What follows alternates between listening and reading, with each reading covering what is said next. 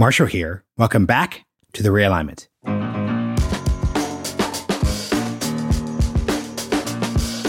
Hey everyone, welcome back to the show. Quick word before we jump in. The Realignment is brought to you by our subscribers to Supercast. If you'd like to support the show, get access to our exclusive content, including Q&A/Ask Me Anything episodes where Sagar and I answer audience questions and take comments, bonus discussion episodes with me and Sagar, and more, go to realignment.supercast.com or click the link at the top of the podcast show notes in your podcast player. On to today's episode. I'm speaking with Dr. Robert Kagan, a senior fellow at the Brookings Institution and author of The Ghost at the Feast, America and the Collapse of World Order, 1900 to 1941, the second in his Dangerous Nation trilogy on America's evolving relationship with the world since the country's founding. I know listeners enjoy hearing about how the present compares with the past, especially the 1890s and turn of the 20th century. From the 1900s to 1941, from the Spanish-American War to World War I and the lead up to World War II, the U.S. replayed debates, including non-interventionism, how we respond to a collapsing world order, and the degree to which America and the Western Hemisphere are insulated from events in Europe and Asia that all rhyme and echo with what's happening today. Robert definitely is on the engagement side of these debates, so folks who disagree should know we'll have differing perspectives on the show in coming weeks. Robert's book is available on our bookshop, along with his other recent entries and other books of recent guests. Secondly, I'm going to write a bit about this episode in the Substack this week, so you can also click the link in the show notes to get access to the Realignment's growing newsletter. It's going to be really stepping up in coming weeks. All that said, huge thanks to Lincoln Network for supporting our work. Hope you all enjoy this conversation.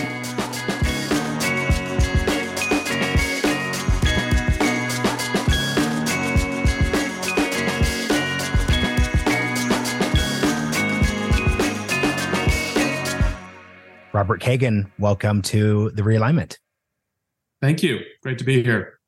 Let's start with a massive cliche. Ghost at the Feast. Second part of your Dangerous Nation trilogy covers 1900 to 1941. If there was any specific period, dynamic, or year that you would say rhymes the most with January 2023 America, what would that be? So dynamic could be post-World War I exhaustion. It could be debates over isolationism in the 1930s, or it could be, let's say, 1938 or 1914. How do you think about that? It's a good question. It's not an easy question to answer because, of course, the situations are never completely parallel. But if you're talking about the mood of the country, I would say we're more in the sort of latter half of the 1930s in terms of the way Americans are maybe shifting their view of the world. I mean, in both today and in that period, you had a long period of disillusionment with a previous war. In that case, it was World War I, which Americans, for a variety of reasons, decided was a mistake, and they wished they hadn't gotten into it.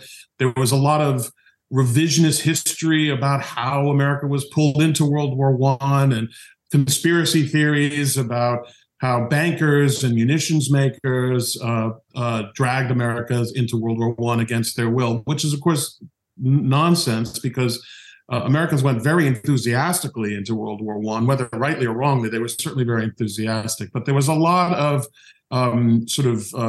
buyer's remorse. And to the point where, as I'm sure everyone remembers, in the 1930s, the Congress passed Neutrality Acts, which forbade providing any aid or assistance to either side in a conflict of belligerents, even if one side was, for instance, Mussolini and the other side were the victims in Ethiopia.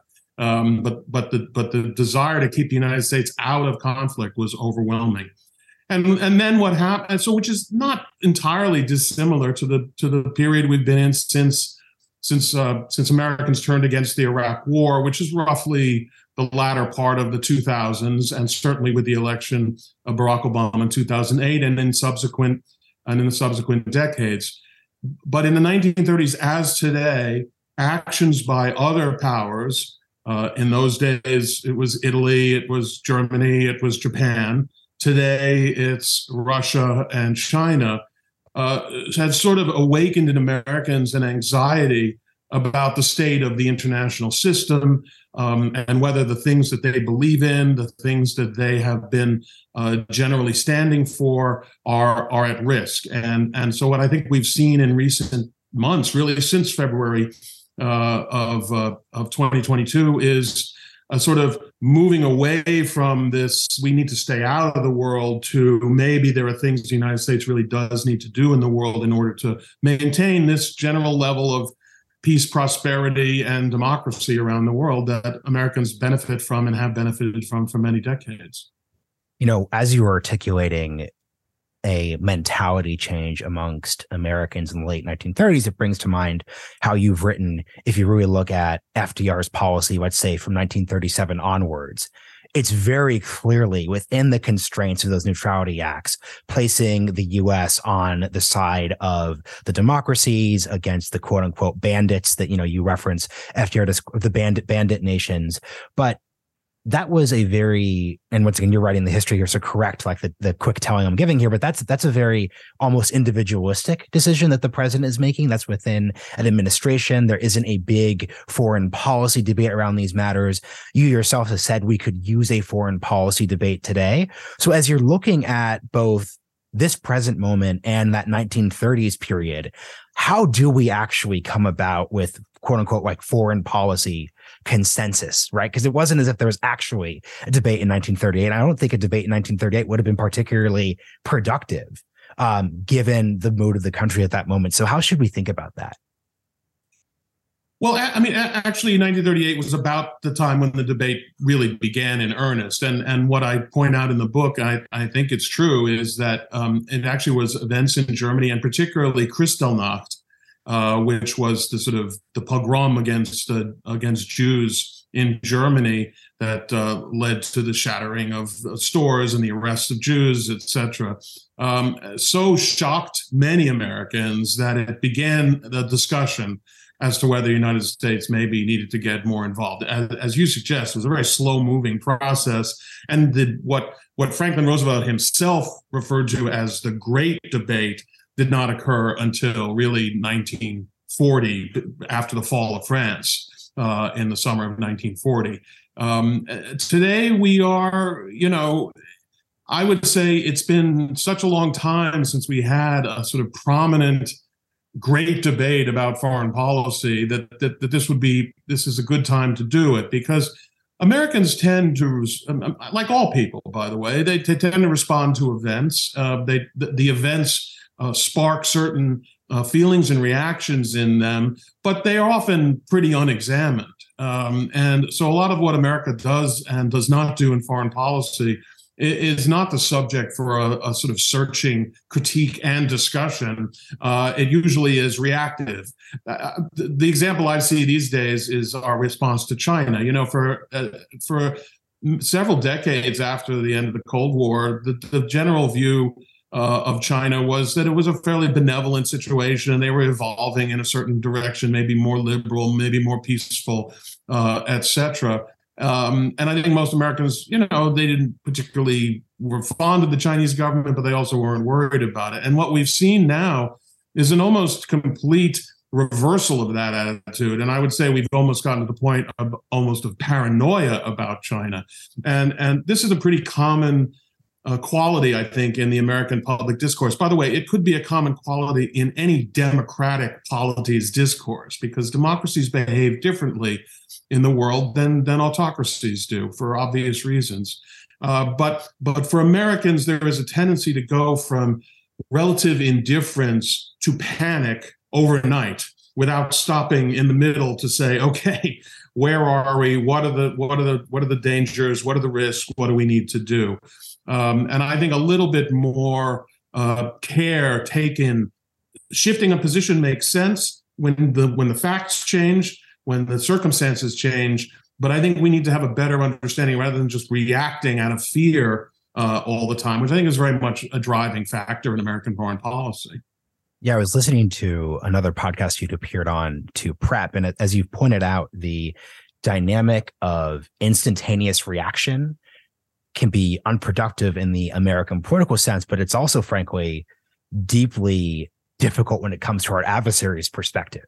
So if it's, Al Qaeda and Osama bin Laden in 2001, the expectation was not the global war on terror, given the September 11th attacks. The expectation, at least the gamble on the Japanese side, is not, in 1941 that you would get the response that you saw, when it comes to the Germans, in 1915, 1917 with the U-boat campaign. So how do our actual adversaries handle the U.S. stepping back and then just instantaneously, almost to the danger of overreach, like re-engaging?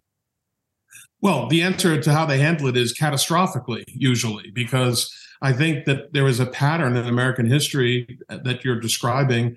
I sort of tentatively call it the America trap, where for long periods of time, the American public and the American government express relative indifference to what's going on in the world, even though it's pretty clear where an aggressor is heading. But Americans don't think that they care, except that when the aggressor finally makes his move, whether it's Slobodan Milosevic in Kosovo, whether it's Saddam Hussein in Kuwait, or whether it's Japan and Germany in World War One, and then Germany in World War One, they are shocked, as you say, to find that the American people have actually decided that they will not tolerate any of this. So Americans give the impression that they will tolerate it, or that they're weak, or that they're not really interested in the rest of the world, only to discover that they are when the event happens. And this is it's a kind of a trap, because countries they have aggressive ambitions. They think they're going to be able to accomplish them. They're overly optimistic about their prospects because they're assuming the United States doesn't have what it takes to prevent them. And then they wind up running into the full force of the United States, which since the beginning of the 20th century, the United States really has been the world's dominant power. Americans haven't always acted like they're the world's dominant power, but the power reality is still what it is, whether Americans act that way or not. And it's that power reality that these other aggressors run into ultimately, and much to their own, disfavor. I really enjoyed your latest foreign affairs essay on the Ukraine war. Can you tell or illustrate the dynamic you just described through 2014 Crimean invasion, 2016, I can't remember President Obama's direct quote, but the raise your hand if you think it's worth fighting over Crimea and the Donbass, and then our actual response, when Russia launched a bigger invasion. Because I think it's the perfect illustration of how this dynamic could almost not purposely lure Putin into overreaching. Exactly. And I would go even further back than you just did. I mean, you could easily start with his sort of semi-invasion of Georgia in 2008, where the Western response was pretty mild, I would say. He didn't really, take over all of Georgia, but he did use force to separate two regions that the Georgians considered to be theirs, and which are now autonomous regions. Then followed by what happened in Syria in 2013. And we all remember, I think, the famous red line that President Obama drew on the use of chemical weapons by Assad. Ultimately, the United States did not take action. It also did not take, in partly out of fear of what the Russian response would be. And it also didn't take action as Russia moved its own forces into Syria in a way that had not been before. And so I think the pattern that Putin saw was an America that was sort of out of this business.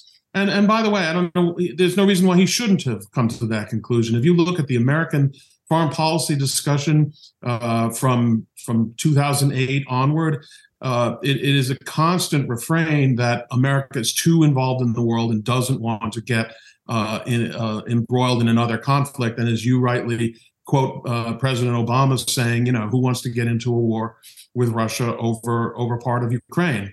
And yet here we are. We're virtual co-belligerents in that war, and we don't even know where it may lead. I think it's been the right policy, but it certainly is not the policy that Americans claimed was their intention. And so, yes, I would say it all came as quite a surprise, both to the Russians, but I would say maybe even to Americans as well. that they cared so much about a distant land where, let's be honest, American security, the security of the American homeland is not at risk in Ukraine. What's at risk in Ukraine is the sort of well-being of a certain kind of international order that the United States has both created and benefited from. And that is what it is Americans seem to be willing, much to everyone's surprise, to still be willing to fight for. So as you're articulating this, I'm kind of wondering, it seems as if we're in this difficult situation, no matter which side of these debates you're in, where there's the restraintist instinct within the American body politic when it comes to foreign policy. I think folks should really think back and look at President George W. Bush's 2000 presidential campaign. That's a critique of America in the 1990s as being too involved in the world, too engaged. Then a year later, obviously, there's a famous foreign affairs essay that Condoleezza Rice wrote. But, a year later, you're then, seeing the global war on terror and expanding outward. So do we have a situation where restrainers win the debate between periods of action or challenge or the intersection of events, and then it tends to be interventionists who win once an event occurs? Is that just the somewhat unhealthy dynamic we've gotten into? Well, you could question whether one side of an argument is winning over another side of an argument. These are intellectuals having debates in the pages of magazines that most Americans don't read, with all due respect to both of us. I really think what you see is the reaction of the American public as a whole. The United States, the American public, and the American history has lent to a kind of schizophrenic approach to foreign policy. And it's a schizophrenic approach that is entirely understandable, because if you think about the situation that Americans are in and have been in for a very long time, the United States, certainly since the latter part of the 19th century, has been effectively invulnerable. No other nation is really capable of launching an invasion of the United States. It's almost impossible to imagine. That has been true for well over 125 years. So everything the United States does in the world, to some extent, is optional, in the sense that it's not required for our very essence, for the existence of the United States. Countries in Europe that have gone to war have been fighting for their very existence. Germans felt like they were fighting for their existence. Britons felt they were fighting for French were fighting for their existence. The United States has never been in a conflict like that. And so the tendency to say, why do we care what happens 8,000 miles away from us, when whatever else is true, it may be horrible, but it's never going to affect us except in a moral, humanitarian sense. And so that is, I think, to some extent, one of the default positions that Americans take on foreign policy. Why does it matter? That exists. That's a reality. The other reality, however, is Americans are also actually very expansive in their view of the world. Americans have an ideology that is universalistic. It isn't that Americans think that freedom is for Americans and not for anybody else. It's a universal principle that Americans believe in. Americans are engaged heavily in the commerce of the world, which pulls them out. And America has a tremendous amount of power, and power brings all kinds of complications to a situation. If you're a weak nation and horrible things are happening overseas, you can say it's horrible, but what are we supposed to do about it? We can't do anything about it. And in a certain sense, that was the case for the United States back in the early 19th century. The American people in the early 19th century were very unhappy at the growth of tyranny and absolutist monarchies in Europe and the crushing of liberalism, because there were liberal movements in Europe that were being crushed. Americans were very unhappy about that. They were very critical of it. But what were they going to do about it? They had no army to speak of. There was certainly not powers in Europe. When quick interruption. I think this gets at the theme of the book. The first words of the book are "power changes everything." If it's 1848 and the liberal revolutions are being put down by by autocracies in Europe, it doesn't matter. It matters, but it doesn't matter what Americans think, because Americans do not have power in that sense. Right. And so power brings both capability, but it also brings problems. So it's harder to stand by when I think this would be true of individuals. If you know that you can save somebody and you choose not to, that itself is a moral decision. And so in a way, there is no avoiding the moral complexity of power. If you use power, you're going to engage in acts that can be seen and probably are, as at the very least, amoral, but perhaps even immoral. The use of power, it means killing people. It means being killed. It means horrible things come from the use of power, and yet the world is run by power, and so you have no choice but to wield power. But when you wield it, you're going to have the moral burdens that carries. Also, if you're a very strong power like the United States and you don't wield it, you carry those moral burdens. And so a lot of this, really boils down to, as I said, because Americans have a choice, every foreign policy decision they make is morally fraught. And I think that is also something that distinguishes the United States, again, from a lot of other great powers, because if you are fighting your neighbor to the death, morality plays very little role in your judgments. You are fighting for survival. But when you are choosing to do things, the moral issues loom very large for us. So as a people, I think we want to try to do the right thing all the time.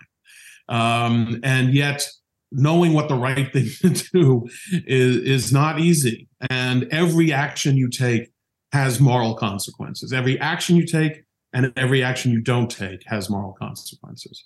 This is interesting because this brings us back to, your first book in this trilogy, Dangerous Nation. You refer either, I think, in the intro to Ghost at the Feast or in your foreign affairs piece to the United States in the 19th century as a realist country from like a foreign affairs, like IR, international relations theory perspective. Would love for you to explain what realism is, why you would describe the U.S. at the time as a realist country, but then B, something I kind of wonder when you're describing this power dynamic, power changing everything, how much of early 19th century America, Washington's farewell address, the United States does not go forth, to seek monsters to destroy, no entangling alliances. Like how much of that realist foreign policy perspective is, I think, inherent to America, or rather just a result of us not really having an option. So it's, do you kind of get what I'm kind of getting at? How inherent is it to our character now that our power circumstances have changed?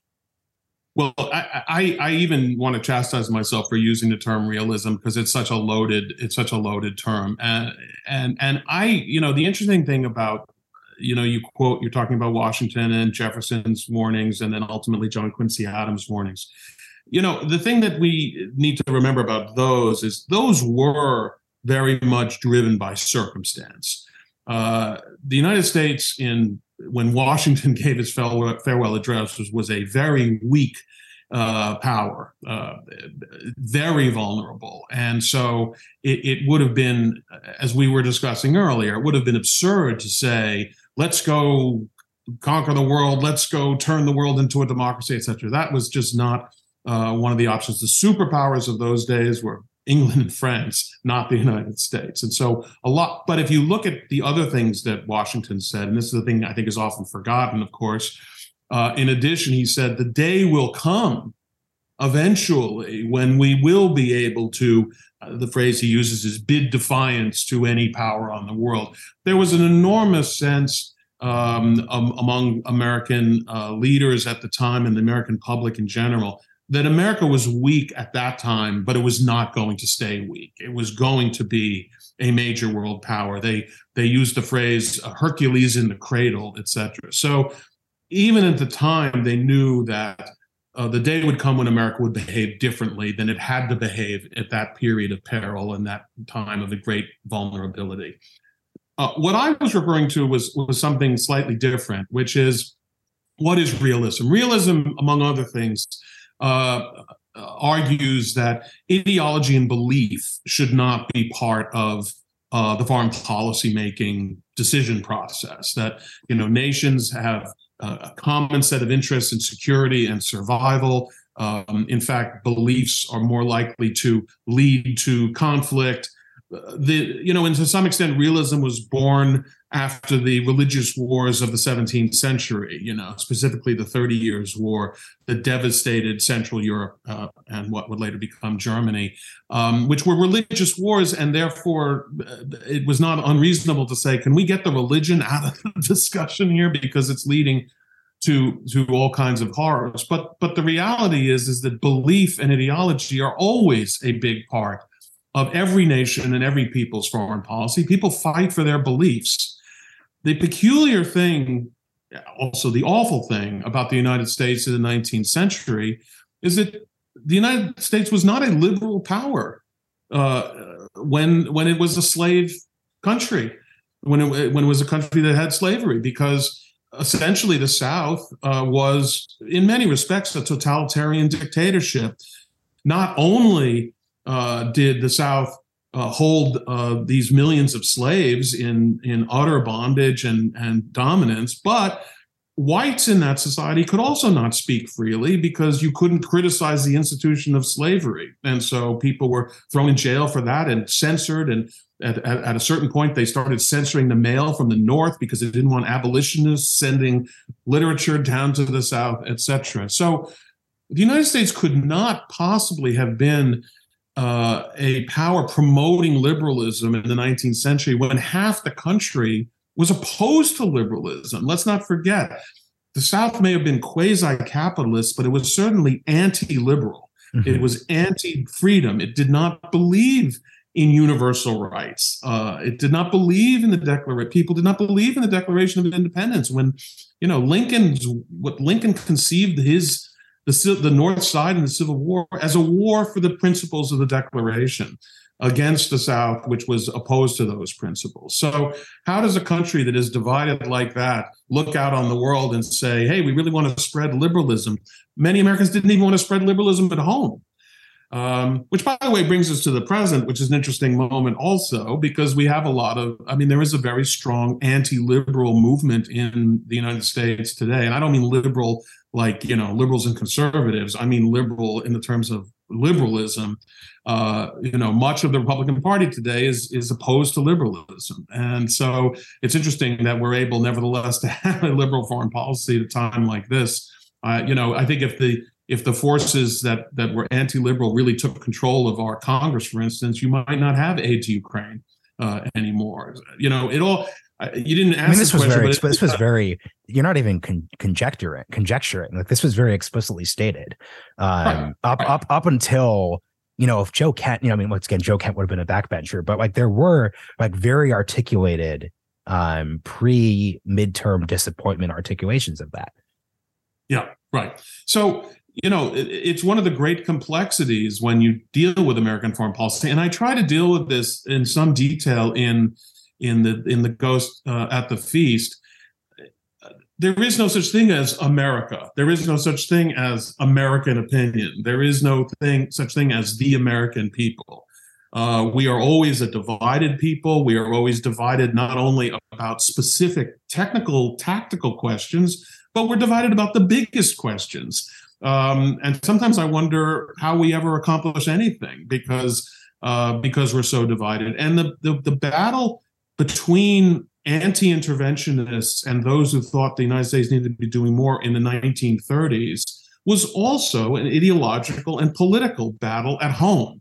Mm-hmm. It wasn't just an argument about foreign policy. It was no accident that the bulk of the Republican Party was anti-interventionist at that time. They were anti-Roosevelt. They thought Roosevelt was a socialist and a communist and wanted to turn, at least they claimed that this is what they worried about. Therefore, as they looked out on the world, their biggest fear and opponent was the Soviet Union, not Nazi Germany. And many Americans even saw Nazi Germany as a check on international communism. And so at the very least had an ambivalent attitude towards Nazi Germany. Among those who favored a deeper involvement in world affairs were predominantly Democrats. They were predominantly liberals. Their great fear domestically was of fascism. They looked at the fascism in Europe and they thought that they saw signs that fascism was coming to the United States as well. Sinclair Lewis wrote a book basically saying, it could happen here too. And so all of those arguments, which were fundamentally domestically oriented arguments, played out on this foreign policy canvas. And that happens all the time, and it's happening today as well. If you look at the way that opinion breaks down, for instance, the majority of Americans are in favor of helping Ukraine. On the far left, you have opponents who see this as a further act of American imperialism. And on the far right, you see this as people who don't want the United States out there supporting liberalism in the world because they think liberalism is evil. And these factors are playing a role in our current debate as well. The show is called The Realignment, so I do need to ask you about this, obviously. I would love for you to talk about shifting ideological coalitions when it comes to the foreign policy angle.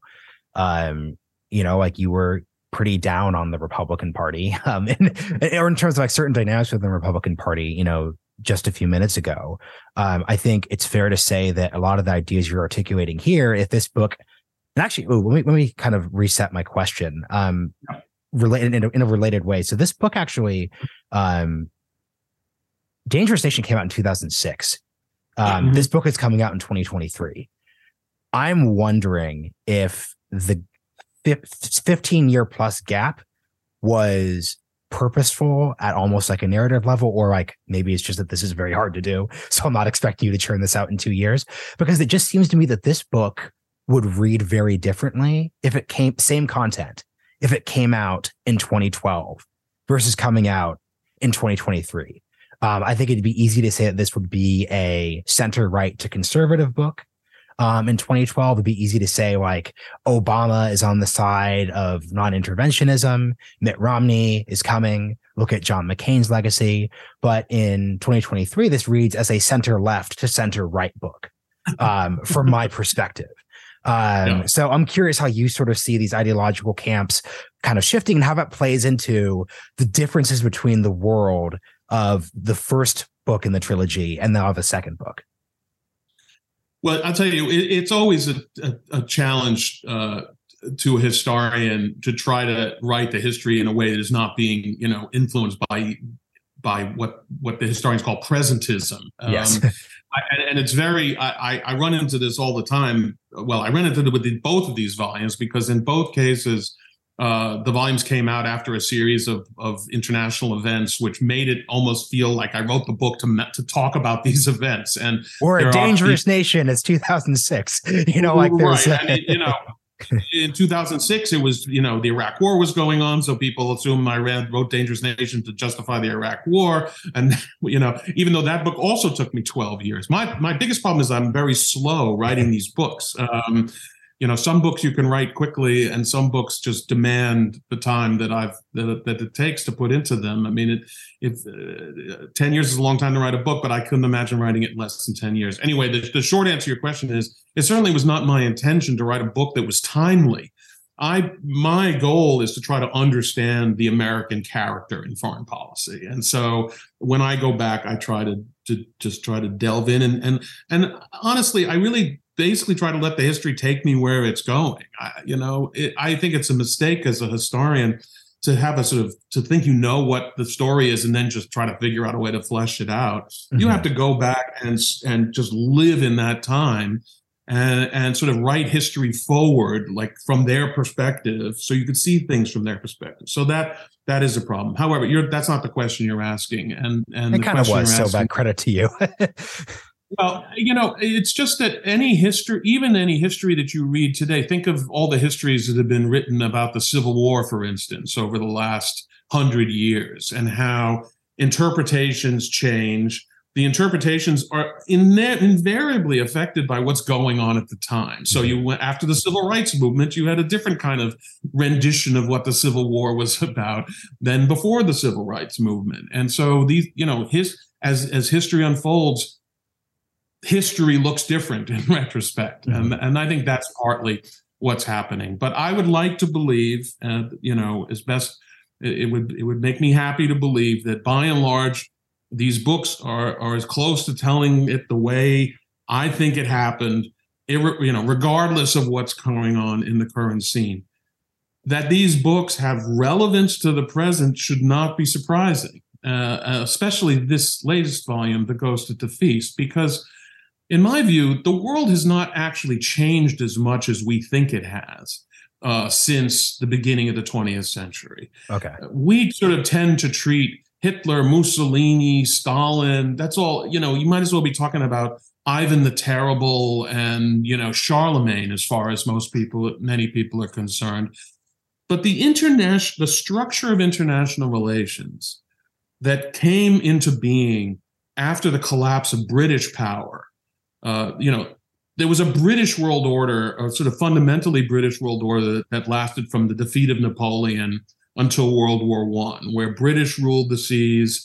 It was fundamentally a liberal order. It was based on free trade, et cetera, open commerce, with a rough balance of power in Europe. When British power basically was inadequate to dealing with the rising powers around the world, Japan in East Asia, Germany on the European continent, British power could not manage that anymore. World War I represented the explosion of that old order. And then came into play this new international system in which the United States, this has nothing to do with, do you like it? Do you not like it? Is it a good thing or is it a bad thing? It was a reality that the United States emerged from World War I as by far the strongest power in the world, with an economy larger than the next four economies combined, with military capacity, if not always power in existence, but military capacity that was enough. If you think about it, it's pretty amazing. Enough to defeat two major world powers in two separate theaters, Germany in Europe and Japan in Asia. Obviously, others were fighting as well, but none of them could have survived without being aided by the United States. People talk about the role of the Soviet Union in World War II, which was critical, but Stalin himself says he could not have done it had he not received the Lend-Lease aid from the United States. And so we are still living in the world where the United States is at sort of at the center of an international system.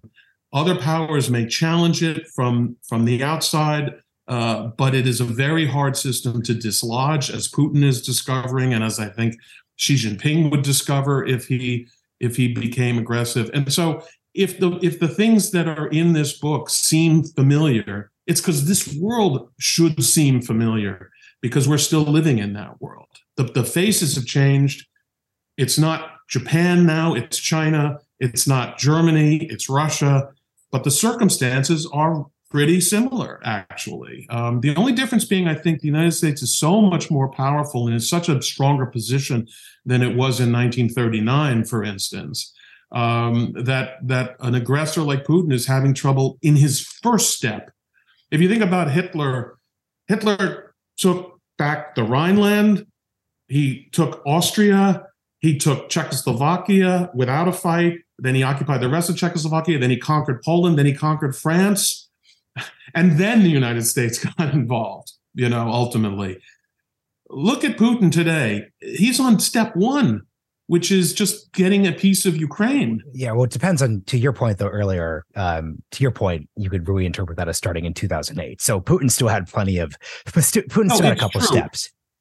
But if you think about the strategic gain for Hitler of getting Czechoslovakia, that changed everything because it was so central to everyone's strategic situation. It gave him the capacity to conquer the East in a way that he would not have been able to do otherwise. Certainly, if Putin were to accomplish his original goal of taking all of Ukraine, he would be in a much stronger position in Europe. The West would feel very threatened in the Balts, in Poland, in Romania, in Moldova, etc. But he'd still be facing an overwhelmingly powerful Western alliance, and so he would not actually have fundamentally shifted the situation in the same way that Hitler was able to, with moves that did not cost Hitler anything. So I'm just saying the situations are similar, but we should be, in a way, thankful that the world system that the United States created has been sufficiently resilient to allow the incredibly brave, courageous people of Ukraine to fight back against a country that used to be considered one of the world's superpowers. A couple questions come from that. So number one, I'd love for you to talk about the Chinese and Russian case against the American-led order. Because I think this is an interesting case of the world just shifting at a narrative level and both countries just not being prepared for that narrative shift. So if it's, once again, 2006, 2007, 2008, Putin making a speech about American interventionism, America overburdening the world, America really being on the offense, and the BRICS and those excluded from that world order, or at least who feel seemingly excluded, needing to kind of merge together and resist. That reads very differently in 2007 when he's giving his Munich speech than making his moves after the U.S. leaves Afghanistan, after the Iraq is settled in this sense that Iraq could ever truly be settled.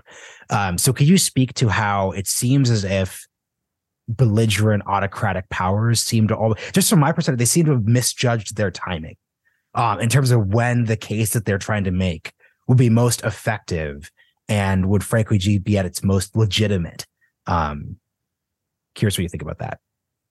Well, that raises some very interesting sort of almost metaphysical questions. I mean, what is legitimate in the international system? Because we are, liberal in a small L sense, we're children of the Enlightenment. We believe in the idea of progress. And so we believe in the idea of international progress. And I think people maybe at one time they looked to the United Nations. Today, they look maybe at other institutions, et cetera. They looked at globalization. Remember, there was a tremendous optimism about globalization. And so, we in the West have a tendency to feel like everything is sort of moving in this direction, and that will be a just peace. Now, the reality is that's our opinion. Mm-hmm. You know what I mean?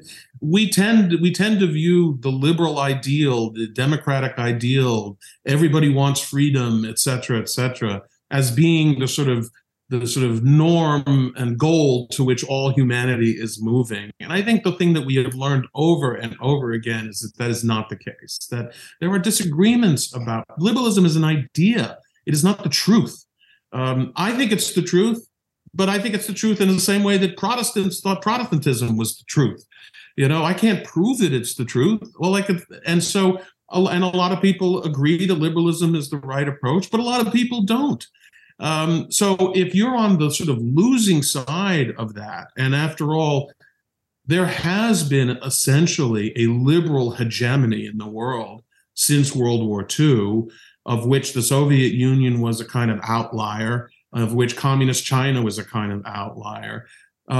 Today, we've evolved into a new situation where you still have the liberal hegemony and you have these autocracies or this quasi-communist government in China as outliers. What should their attitude be? Do they think this is justice? Obviously, they don't. And nor would it be reasonable to insist that they believe that this is justice. There is no justice. This is maybe a painful thing or an unhappy, unfortunate thing for people to accept. There is no justice in the international system. There are only relationships of power. And one side or one of many sides is going to have more power than the other, and they are going to some extent, impose their way of life or their way of looking at life on others. This is the history of mankind, is that dominant powers have a tendency to try to shape the environment around them. And that is something that the United States has been doing since it became a dominant power. And of course, those who are not shaping the system feel like what Germany and Japan felt like, as Hitler referred to them, as have-not powers. There were the have powers, which was Britain and the United States, chiefly, maybe France as well. And then there were the have-not powers, who were not the ones running the show after the Versailles Treaty. And those powers wanted to reshift the system so that they would have a greater say. And since the system itself is ultimately imposed by military force, let's not kid ourselves. World War I was not an act of moral and ideological persuasion. It was an act of force, and the world that was set up in the wake of World War I was managed ultimately by power. And so, of course, people on the wrong side of that equation say, well, we have to use power to get what the way things we want them to be. If you're on our side, the liberal Western democratic side, these people are outrageous. They're destroying the world order. If you're on their side, you say, what world order? It's not my world order. It's your world order. And so this is, until everyone agrees, which I think is unlikely, we're always going to have this clash. These clashes of power and ideology are an eternal reality of human existence. I know that is not what people want to believe. People want to believe there is an end point when all the madness stops. And by the way, this used to be a cardinal realist principle. I mean, Hans Morgenthau once criticized Americans for believing that at some point the curtain falls and the game is over. You don't have to play power politics anymore. And his point was the power politics never ends. And I think it's a hard thing for Americans to swallow. It's a hard thing for liberals in general to swallow because they're not looking to dominate anybody, but they live in a world where domination is a reality. That's interesting. I guess to check myself then, would you say that the instinct to think of, and this isn't just me, obviously, but the instinct to think, oh, well, Russia, you're behaving as a 19th century imperialist power would be, like, that's wrong. Like, this is the 21st century. Because I'm not trying to argue kind of like end of history, everything's moving in one direction, right. But you do want to think to yourself, look, there are just certain things that you do not do in the year 2023. You do not say sphere of influence in the way that Putin expresses sphere of influence. Is even that kind of going too far then beyond just the rhetorical? I mean, I think the fact that it's 2023 is meaningless. Not to put it. That's a rather bold statement, but I don't think behind that idea. It's 2023 is the idea of there's a kind of moral evolution of the human spirit, and I think that is, as I say, that is an Enlightenment view. People want to believe and do believe that human beings are getting better. My argument, unfortunately, I don't take any pleasure in saying this, but what I do say is what we regard as progress is the triumph of liberal values that we share. And the only reason that those liberal values continue to spread and grow, and you're right, within liberal societies, we have said, you don't do this anymore. You don't cut off people's noses. You don't cut off people's hands for theft. You don't torture people. You don't draw and quarter people, etc. And because in our societies, we have tried to become more and more humane. But the world at large, the human race as a fact of life, there is nothing ultimately that humans won't do to each other. And I think it's important, in a way, Putin is providing this a kind of a lesson for us, again, because it's not just that Putin decided he needed to commit aggression for whatever reason. And sometimes aggression, it can be explained and understood and might even be legitimate, quote unquote. But is there anything Putin is not willing to do to the Ukrainian people? Are Ukrainians being tortured? Are Ukrainians being raped? Are children being stolen from Ukrainian families and brought to Russia, etc.? We are overly optimistic that that there is a new floor beneath which human beings can't seek. My argument is, to the degree that there is such a floor, it's only because someone is enforcing it. And if it isn't enforced, you will see humans resort to the same barbarism that unfortunately humans are always capable of. In this last section, then a couple forward-facing questions. So number one would be, if the dominant story then is this American-led world order, and the fact that, as in Versailles, to your point, post-Versailles, you had these powers who felt excluded, unheard, unsatisfied. Is there are there accommodations to be made? So, for example, on the previous podcast you mentioned, you said, yeah, it was probably a mistake for the U.S. not to forgive German and like European war debts in terms of the really negative role that played in the 1920s. Like that's an example of an accommodation that could have been made. Do you see there being accommodations beyond let's dismantle NATO and give Putin every single thing he wants, or just abandon Taiwan? Like what are legitimate I don't even want to say concessions because it has a moral way to where is there room for accommodation for those who see themselves as outside? Yeah. Well, I mean, look, to some extent there isn't. Right. To some extent, there isn't an accommodation. We're not going to convince Xi Jinping that it really is in his best interest to stop being a communist dictator, to relax about Taiwan, and to just settle into this American-led world. Now, by the way, other great powers have done exactly that. Now, two of them did that because they were defeated militarily, Germany and Japan.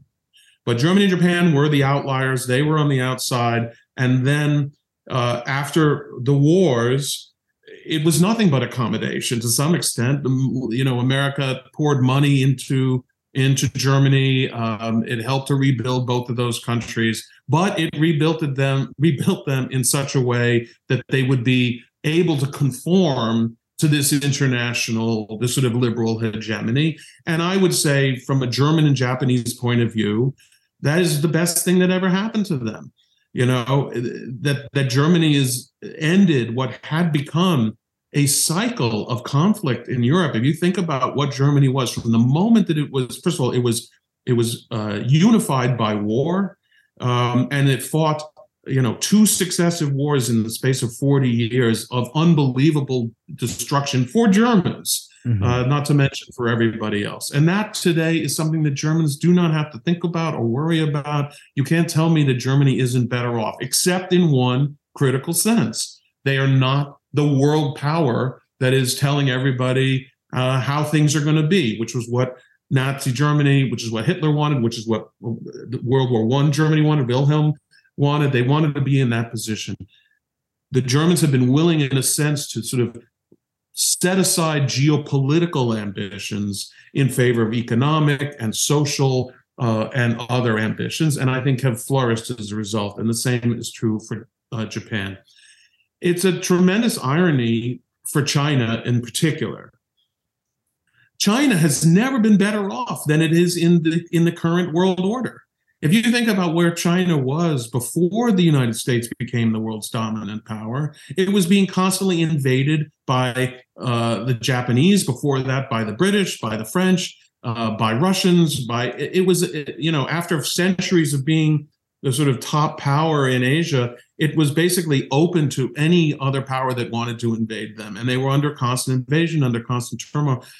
China has never enjoyed greater security than it has since World War II, which, by the way, they revealed for many years by having almost no defense budget. They had only in the last 30 years that they increased their defense budget. Before that, they spent very little. I would say the same thing is true about Russia. Russia has never enjoyed greater security on its western border than it has since the end of the Cold War. Germany was invaded by France in the 19th century. Russia was invaded by France in the 19th century. It was invaded by Germany twice in the 20th century. It had to fear a possible Western invasion during the Cold War. But since the end of the Cold War, Russia has faced no prospect of invasion. What is it that Putin is unhappy about? Not the security. He's not worried about the risk to Russia's security. He's worried about the risk to Russia's ability to exert hegemonic dominance in its own region, which is what Russia has historically done. So when you talk about it's reasonable to say accommodation, but why can't you just accommodate yourself to the fact that things have never been better for you? What's hard, and I don't mean to make light of this because this is a reality of human behavior as well. What's hard for these countries is to accept that there is a power system in the world in which they are not at the top of the pyramid. or an equal of the top of the pyramid. This has always been Putin's great goal, to be the equal of the United States, which is what the Soviets felt they were during the Cold War. How much accommodation do we have to make to that when the reality is that the Russian people are better off in this present international order than they've ever been before? So, the accommodation that I would like to offer, for instance, to China, and this is maybe where I differ from some other people who, look at China as a threat, which I also do. But my bargain with China would be if China will simply forego using its military power to accomplish its objectives and simply focus on making itself rich, that should be what the United States supports. I don't believe we should be trying to starve China to death. I think we should be giving China a choice between confrontation of a military kind and cooperation and success on the economic front. China can be and is a great power already. It doesn't need to invade Taiwan. It doesn't need to, become the regional hegemon of East Asia. It's doing fine. And so, when people talk about accommodating them, they usually talk about giving them a sphere of influence. And as you rightly say, that is not what this world is about today. We are not about giving all the different powers their spheres of influence. That brings us back to a period of constant warfare that existed before this present world order. And the key thing that I want to just pick up on what you just said is that it gets a little heady, like when you're talking about like the liberal world order, like what do these terms mean? Yeah. The political system isn't a, IR grad school sense, but like you hit the point. The world before the liberal world order, quote unquote, is one of constant war.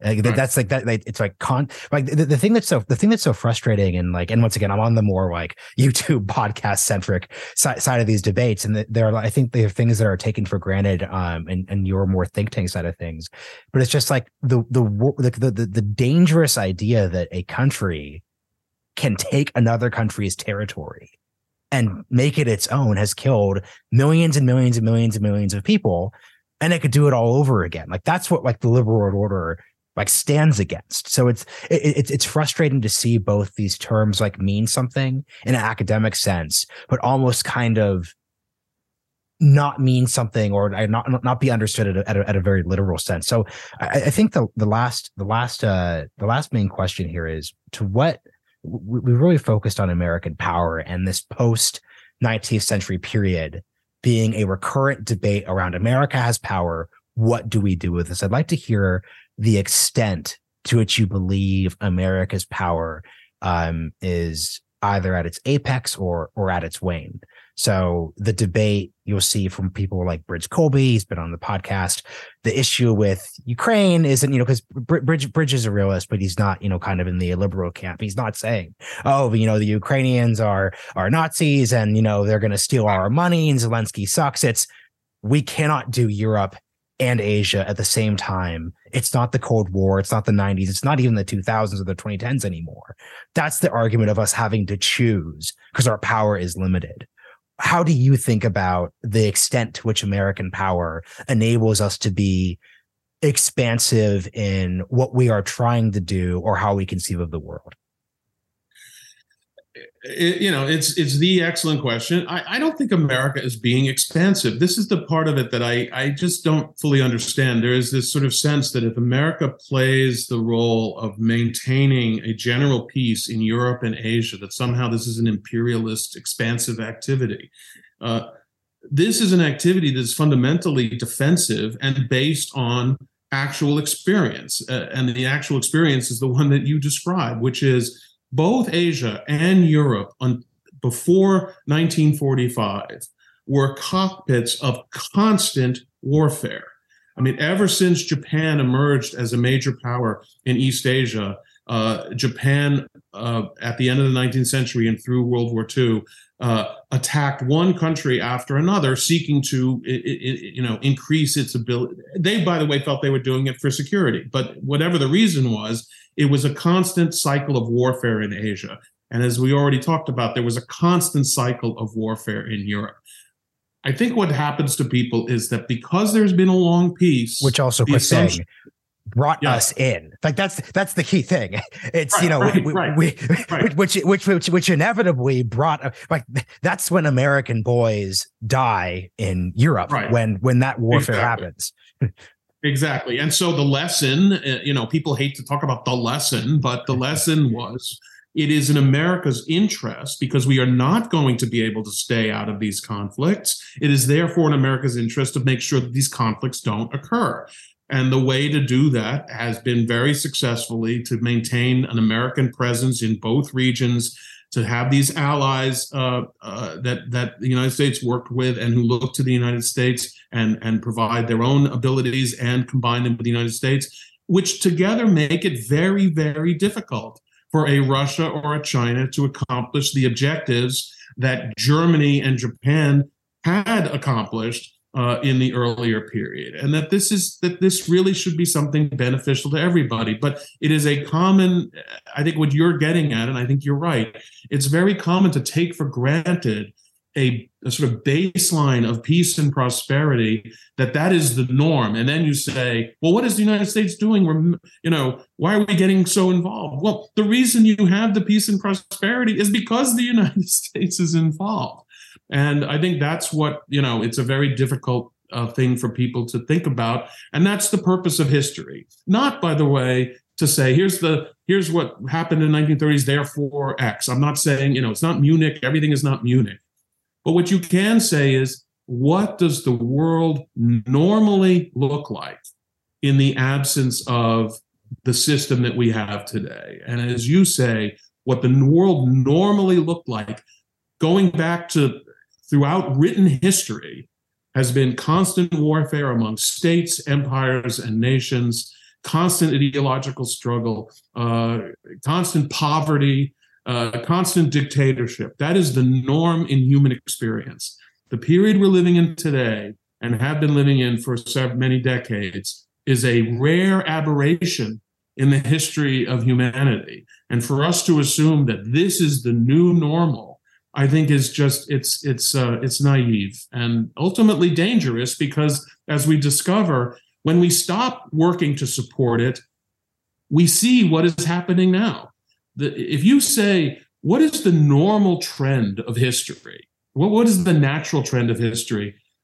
You should say, going back, you should say, it's what World War I was. It's what World War II was. It's what would happen if the United States were not here today. What would be happening in Europe between Russia and the rest of Europe? What would be happening between China and the rest of Asia if the United States were not here?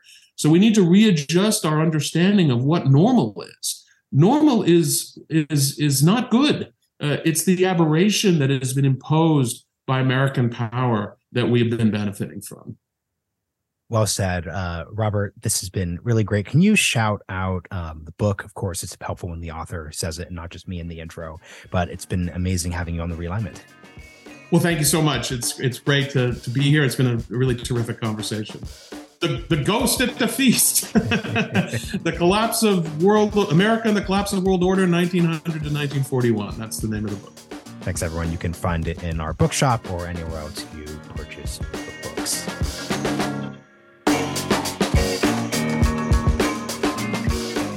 Hope you enjoyed this episode. If you learned something, like the show of Mission, or want to access our subscriber-exclusive Q&A, bonus episodes, and more, go to realignment.supercast.com and subscribe to our $5 a month, $50 a year, or $500 for a lifetime membership rates.